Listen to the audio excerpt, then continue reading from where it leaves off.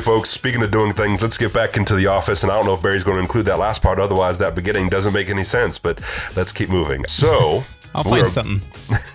We are back in the office with Mr. John McQueen joining us from the illustrious Arizona State University, which is a big friggin' deal, like as far as like in comm studies. Like, I don't know if you know this, but in communication studies, like ASU is a pretty big school. We're a big school anyway, 144,000. Yeah. Just absolutely nuts. Anyway, so we are continuing our conversation related to sociology and marketing by talking about something in particular that you've discussed in our private conversations, and that is passion points, which I don't know. That's an interesting terminology I haven't heard before, but I think you equated it to what I'm familiar with, which is psychographic marketing, or at least in the same realm of things. So without further ado, John, why don't you give us a sort of a bird's eye view of what passion points are? Sure. I feel like the best way to do, and this is what I do in my lectures too, right, is to make sure I say it properly. So if you look for the basic principles, right, it's mapping out the entire character of your audience, focusing on what they are, guessing what they're passionate about, right? So, and when you had told me about psychographic marketing, I immediately looked into what you were asking because I had used that terms, but the exact same connection is there. What are people's values? What are their desires? What are their goals? What are their interests? How do we take this into consideration? And how do we use this to be able to, let's just say it honestly in the corporate world, pad the bottom line, right? Or when I was working for the nonprofit organizations doing their passion point studies on donor gifts and allocations, like how are we going to get them from $5 to $25? Now, the reason I mentioned that number to you is actually for not just like anecdotal purpose. We've done studies at the company that I worked at formerly that when people give under $25, they see it as meaningless. As it's just kind of like handing someone $5 who's homeless asking for food. You're not going to go back to that person and give them money unless you saw them in a different situation.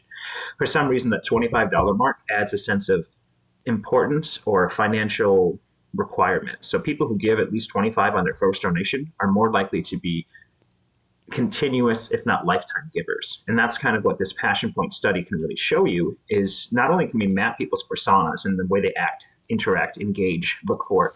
Passion point studies allow us to ask a list of questions that are contrived and thought through with operational definition for all people. Go back to your intro, whatever class, and remember the idea of how we ask something is more important than the question itself, and be able to figure out what is it that's going to find Dave, Steve, Jeff, Harry, Henry, Susan to keep going on this survey, and how do we find out how we can cater our marketing to you to have a better result.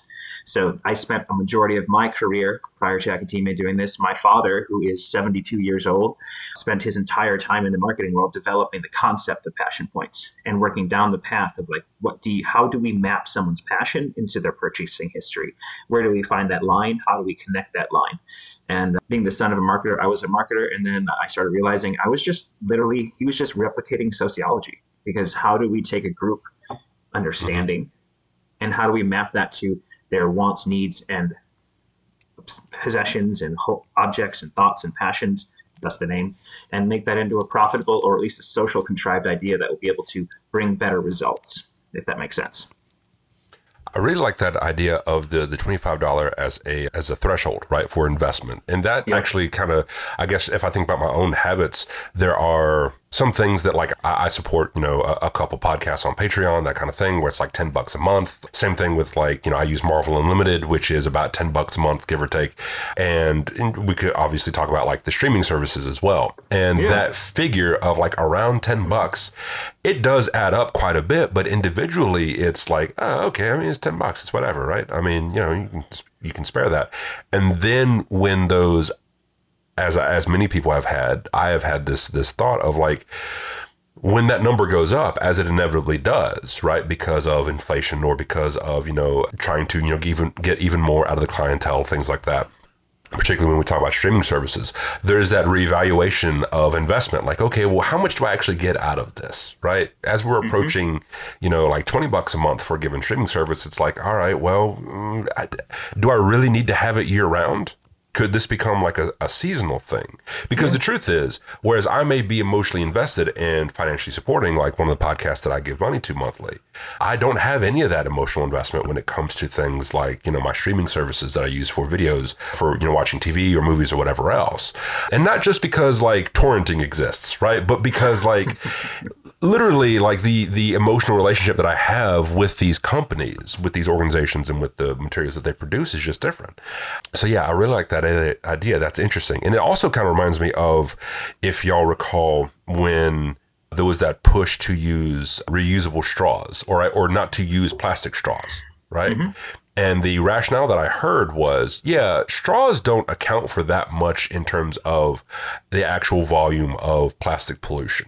I mean, yeah, a lot of people have seen the videos of like the sea turtles that have like the straw stuck in the nose and things like that, and that tugs on the heartstrings, and that's a component of it. But also because that is I forget the terminology they used for it, but in this explanation, like that is a behavior that if you can modify it, it is going to increase the likelihood of one, accepting the idea of ecological conservation as a part of self-concept, as a part of identity, right? That is who you are, and also is likely to increase the likelihood of adopting other behaviors, right, that may have a more meaningful impact, if that makes sense. Yeah. Yeah. No, that does make sense. It's absolutely, we can pull the heartstrings, but that's fine. But are you actually connecting to what drives people, what they're connected to? What is the kind of zeitgeist that they're putting to? And then that also changes generationally, right? I spent a majority of my career looking at generational passion points. How do we map this? How do we look at this? What are millennials' buying patterns? Sorry, Gen X, no one ever studied you, so we don't know. Baby boomers. I actually ended up making quite a few dollars from writing white papers on the Gen X social experience because, now we're starting to realize like, hey, maybe we should study these people. They are going to be a buying power soon. But hey, no, don't worry. They still forgot. I imagine, the joke is that, the Gen X could have done anything if they just cared, right? So I wonder about that in terms of marketing as well. Well, they were forgotten. And I've read all of the famous books, The Lost Generation, all this. It's so great, though, because a lot of their entire generational persona was feeling angsty and driven by this. They were the last generation, right, to ever be truly taught American exceptionalism. They were the same generation with the Berlin Wall. They have this idea of wanting to go out and move to like remote locations. They're the latchkey kids. So it's a fascinating conversation because a lot of their identity was not wanting to be studied. And guess what? You didn't get studied. So there you go. So millennials just got their avocado toast and then got made fun of. And now we're looking at the silver tsunami coming in. So, fair fun. If you don't know the silver tsunami, it's parents are coming back in. This inflation has hit baby boomers hard, and it's looking like they might have to come back and live with their parents. So I put that in my class all the time and watch my Gen Z kids cry as they're like, I just got out of home. Wait. The idea that the parents are moving in with the kids? Yeah, essentially the silver tsunami is that baby boomers' fiscal realities are not holding to what they thought they would be with the inflation, the economy. And it's a big issue that there is a huge resurgence. So boomerang kids, you might know that term. The kid goes to college, comes back home. We're looking at a tsunami of silver, meaning the baby boomers coming back in. I like to combine the idea of the boomerang generation of what happened when they accused of like millennials, right? Leaving the house, coming back, that kind of thing, with Foucault's boomerang of imperialism. So, right, the tactics that a army uses overseas, they then use in insurgency in their home nation. And so those of us who were jacked up by our own parents, when we come back home, we're using those same tactics. Oh, did you just give me a walk-in to go into Foucault? Oh, thank you, sir. No. Do not give this a sociologist. Listen.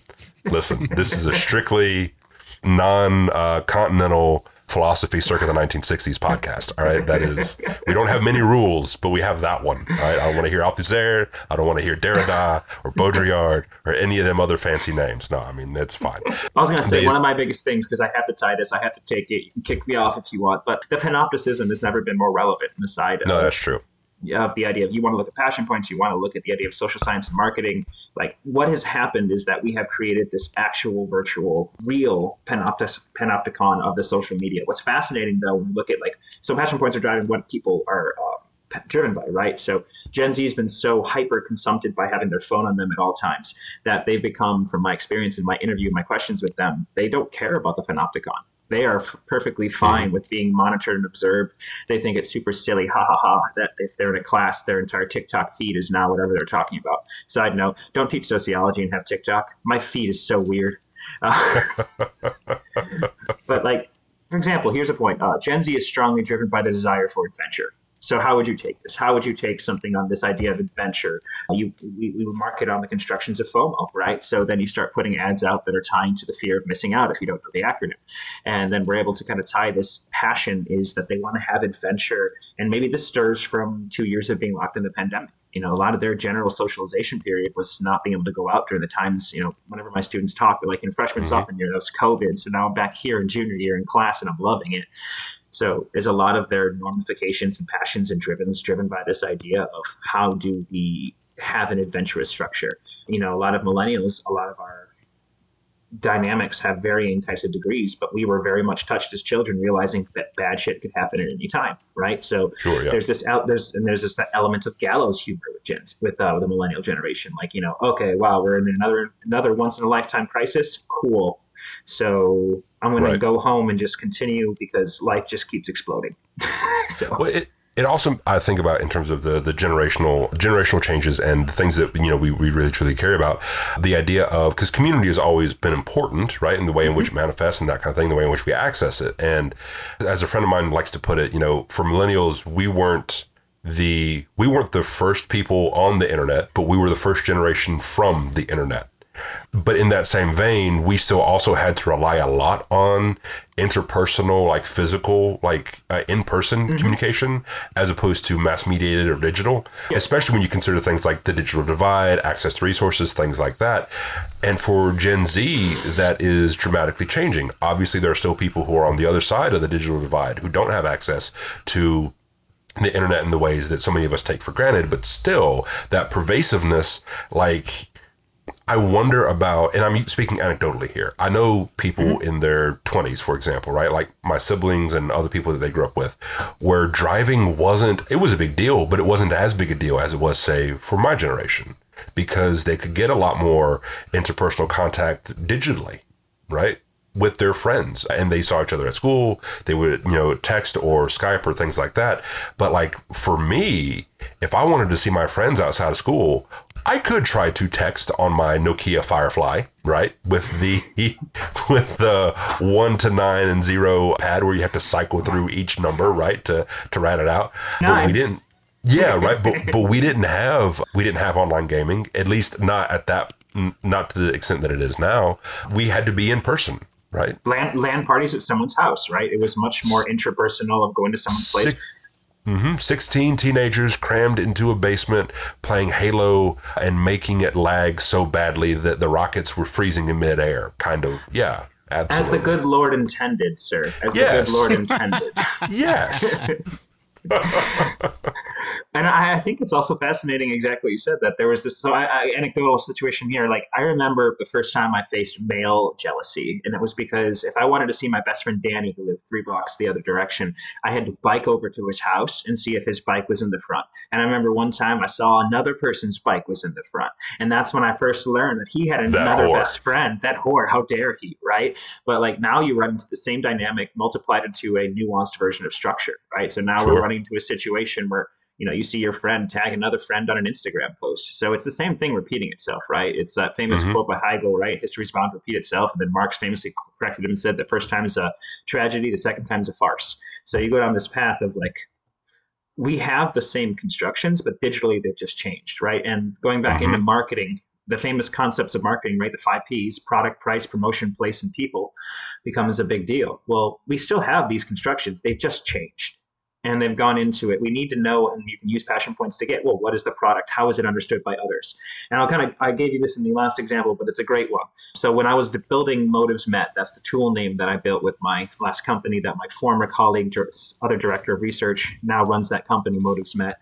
They're going in realizing, you've heard this anecdote, I didn't leave my job, I left my manager, right? So what I wanted to explore when I was reverse engineering these tools and using passion point studies to be able to map the concepts here, reverse engineering algorithms, was, okay, I'd heard that a lot in my sales world. And I can agree. I used to work for Realtor.com. I vibe with them, but I worked in a literal Shark Tank. Like, it was crazy. I saw 60 people get fired in one day one time. Just like these things happen. So you go down this path of, well, how do I find out what John Smith or John McQueen in this situation really wants to do? Well, John doesn't work as well as Susan. Susan is more like hands off, and I don't have to worry about her, but he needs more attention. Okay, so maybe we'll just fire John and find another Susan. Well, you're losing productivity. So passion point then goes in the idea of how do we match people to their motives, and how are those motives met to increase corporate or individual institution nonprofit growth. And that's kind of what we built this from. And the joke is that we built this tool for a company that was a mega church. Can't go into names, NDA, but we built it for them because they found that, this is that I told you before, was that the guy who was a CM, was a chief marketing officer or a chief, any of the C positions would come to the church, and then they'd ask him to do like the books, the marketing, the accounting, and the person would be like, never mind, and stop coming to church, only come to service, never help. What he really wanted to do, this is an actual case, was drive the bus. He wanted to get off work and drive the bus. So how do we build these passion points to mirror or mimic and understand what is the person's passion when they're not working their 9 to 5? What are they really wanting to do? What do you want to do when you get off of your job teaching? Are you wanting to hop on podcasts and talk to Barry? Probably. But are you also wanting to maybe like watch some movies, make fun of people getting mad at your videos? Like, what is your real passion? Yeah. Gabriel's my real passion. Don't make it weird, Barry. Kennedy. Don't listen. Why do you think I do this for free, Gabriel? Listen, I found his passion point. Look, I collect, broken white boys like I'm Wakanda. All right, look, but even I have my limits. Barry, we've been collected. We're found. I'm just happy. I feel honored to be part of Gabriel's collection. He's the collector, like the movie, the horror movie. I hate both of you so much right now. You are the passion point. So it sounds like one of the, and if I'm being a bit nefarious here or cynical in my approach, but it does sound a bit like, trying to, how do we make people feel warm and fuzzy about generating surplus labor? Yes. Okay. At the core of all capitalism is, how do I make you feel like it's good while I'm robbing you? How do I get you to thank me for making you do stuff for me? Yeah.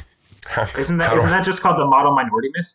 No, I mean, look, yeah, right. I mean, it's the how do I run your pockets and get you to thank me for it, right? Like that's absolutely the case. So okay, so it's interesting what you're talking about, because this does require quite a bit of an understanding of motivation, and motivation is really hard to pin down. So much so that when it comes to like media analysis, we discard motivation entirely because it's from our perspective difficult to accurately assess unless you do it. That's its own kind of study, right? In that vein, though, I wonder about like, do you ever come across passion points that are perplexing or confusing or things that like really catch you off guard? Absolutely. So a lot of the reality is when you're doing surveys, right? So a lot of our passion points would combine a mixture of open-ended and closed-ended. For those of you not familiar, right, that's like write your own answer, and that the other one's like putting a Likert scale for the closed-ended, right? Like we're trying to ask you quant and qualitative messages, and then we would ask a question, and then depending how you answered that, you'd have a follow-up question. And so we would go through and we'd cater these questions to operationally define what we're looking to ask. And then you get a lot of people who would show disinterest or dissatisfaction or satisfaction. And the dirty trick of marketing is that we're going to focus on.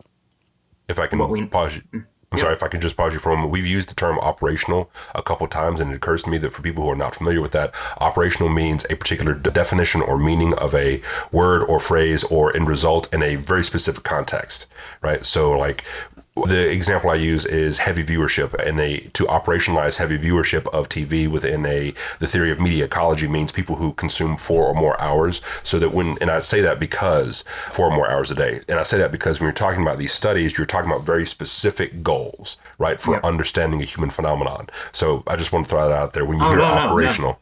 When you hear operational, when the audience hears operational, that's what we're talking about. It's a very narrow definition according to a very strict set of parameters. Anyway, absolutely. Please. You, my students would like you better because I go on these tangential rants, and at one point I just kept using the word quintiles, which is very sociologically structured, right? Like small groups of people. And I had a student raise their hand in the middle of class in a 400-person room, brave soul, appreciate him. Go, okay, what the hell is a quintile? And I was like, nice. So like how there's brackets of society. Yeah. But that's a good point. I usually use the example, if I asked everyone in this Zoom, let's say, are you a good driver? You're likely to all raise your hand. But what if I asked how many tickets have you had in the past year, and then use that as a cross example of the average ticket for a good driver, right? Like the question I'm asking you is a loaded question, but I'm asking it in the sense that I'm specifying how I'm writing it, right? So I'm specifying these passion point questions to match the constructions that we want with a little bit of open-endedness to provide nuance and new insight. But passion points of looking into it are always going to be structured around like you said, we're dancing while also pickpocketing you, right? We're trying to figure out how can we take this message for the better of it, sure, to be able to reach certain groups. But we're trying to figure out how do we align that which you find motivates you into what we can get you to buy, what we can get you to look at, or with the nonprofit work that we're doing. So, right, my favorite misnomer is saying nonprofit when really it's not for profit, since they make a lot of money. Oh, yeah. Goodwill has a CEO. Oh, yeah, and a board's director. When I used to work for think tanks, $200, $300 million life donations I would see when I did a 30-year analysis. Again, no names, because I don't want to go to jail.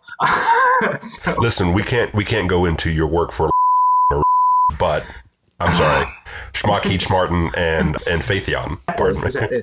I like Faithion. It's great. But no, so we're basically building these constructions. I would build them up, and we found these different passion point questions through years and years of trial and error of going through what works here, what works there, how do we get this? And then we would use this. So when we were doing the work for the mega church, we found that option. We're like, okay, so that kind of validates what we're saying, that, Steve working as a CMO doesn't want to do the marketing at Lolo's church, right? Great. So that makes sense. So we found that connection and then started asking questions to people in companies. And this is kind of what my colleague is now doing, former colleague, is that they are running these companies on, you can make a more productive company if you start looking at how motives are met inside the workforce. We can stop the manager making everyone leave. We can get the company to match what you're looking for. Maybe you're a laissez-faire person who needs no one to work with you. Maybe you need more structure.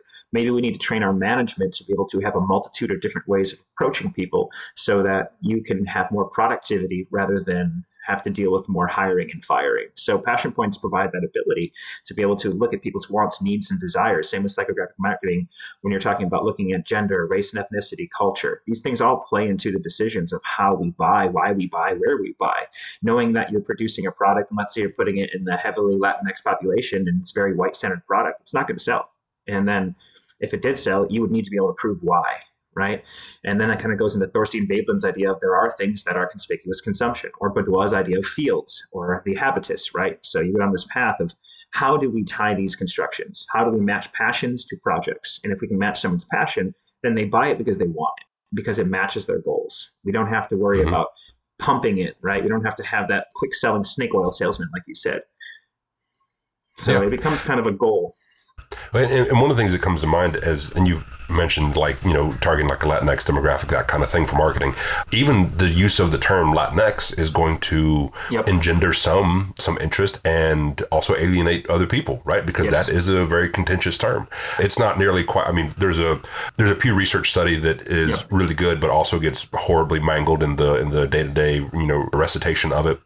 About only 3% of Latinos use Latinx, that kind of thing, which is a misnomer. It's not actually that.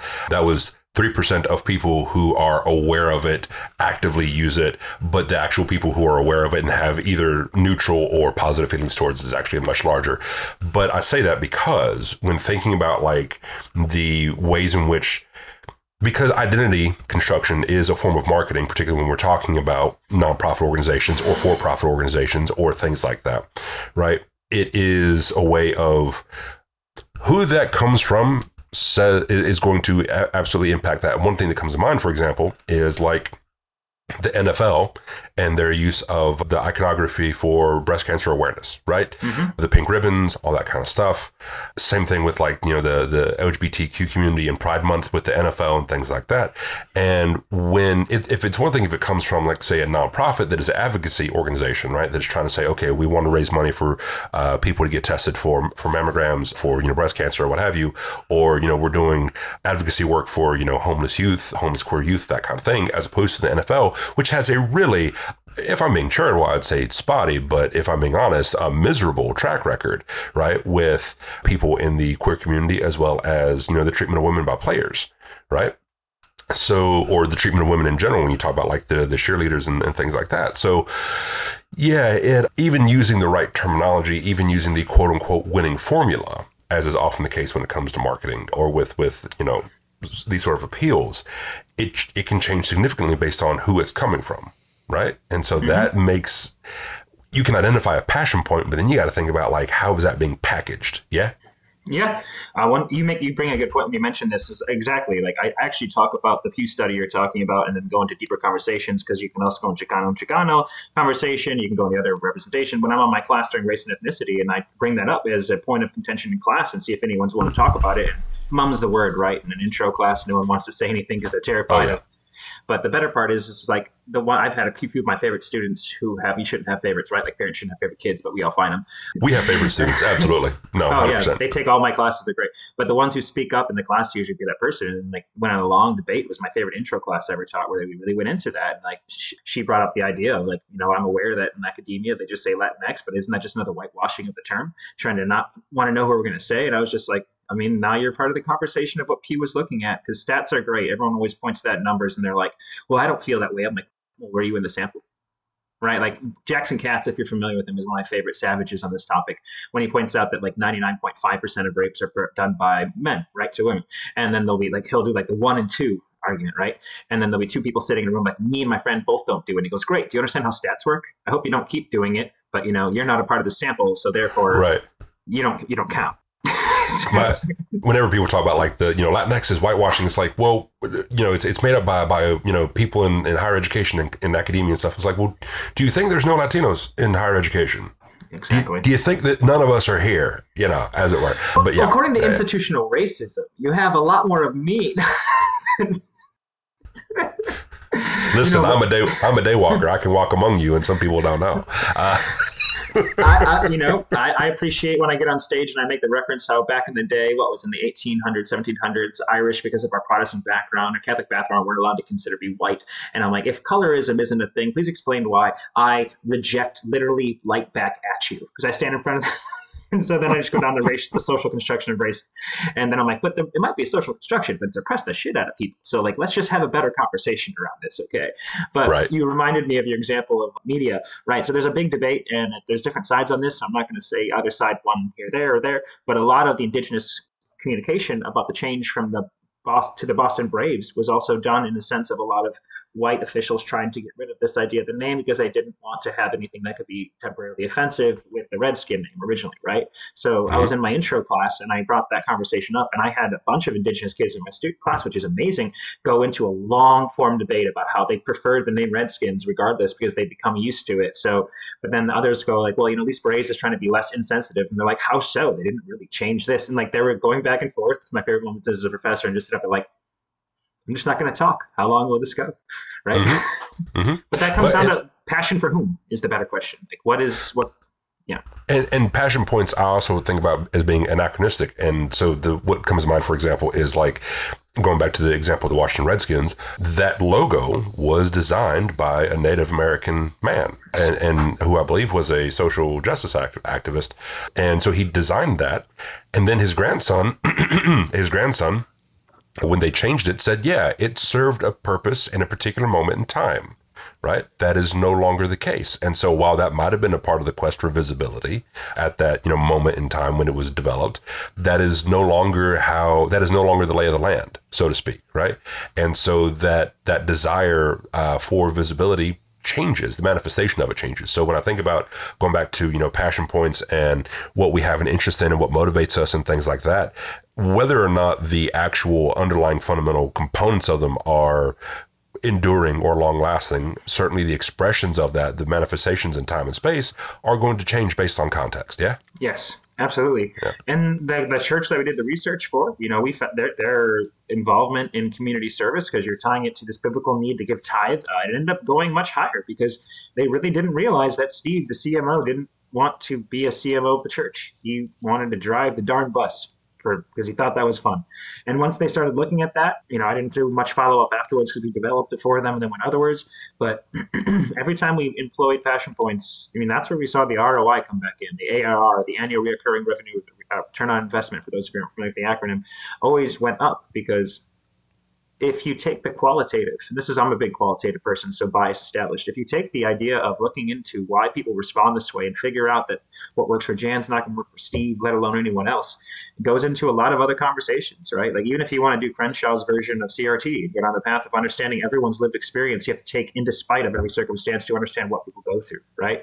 So if we do passion points, we have to have an idea of why does this work, whom does it work for, and what is the message behind this? And that's when you start running those questions in the surveys and in the analysis and breaking down the data and presenting the facts of this is what we're seeing.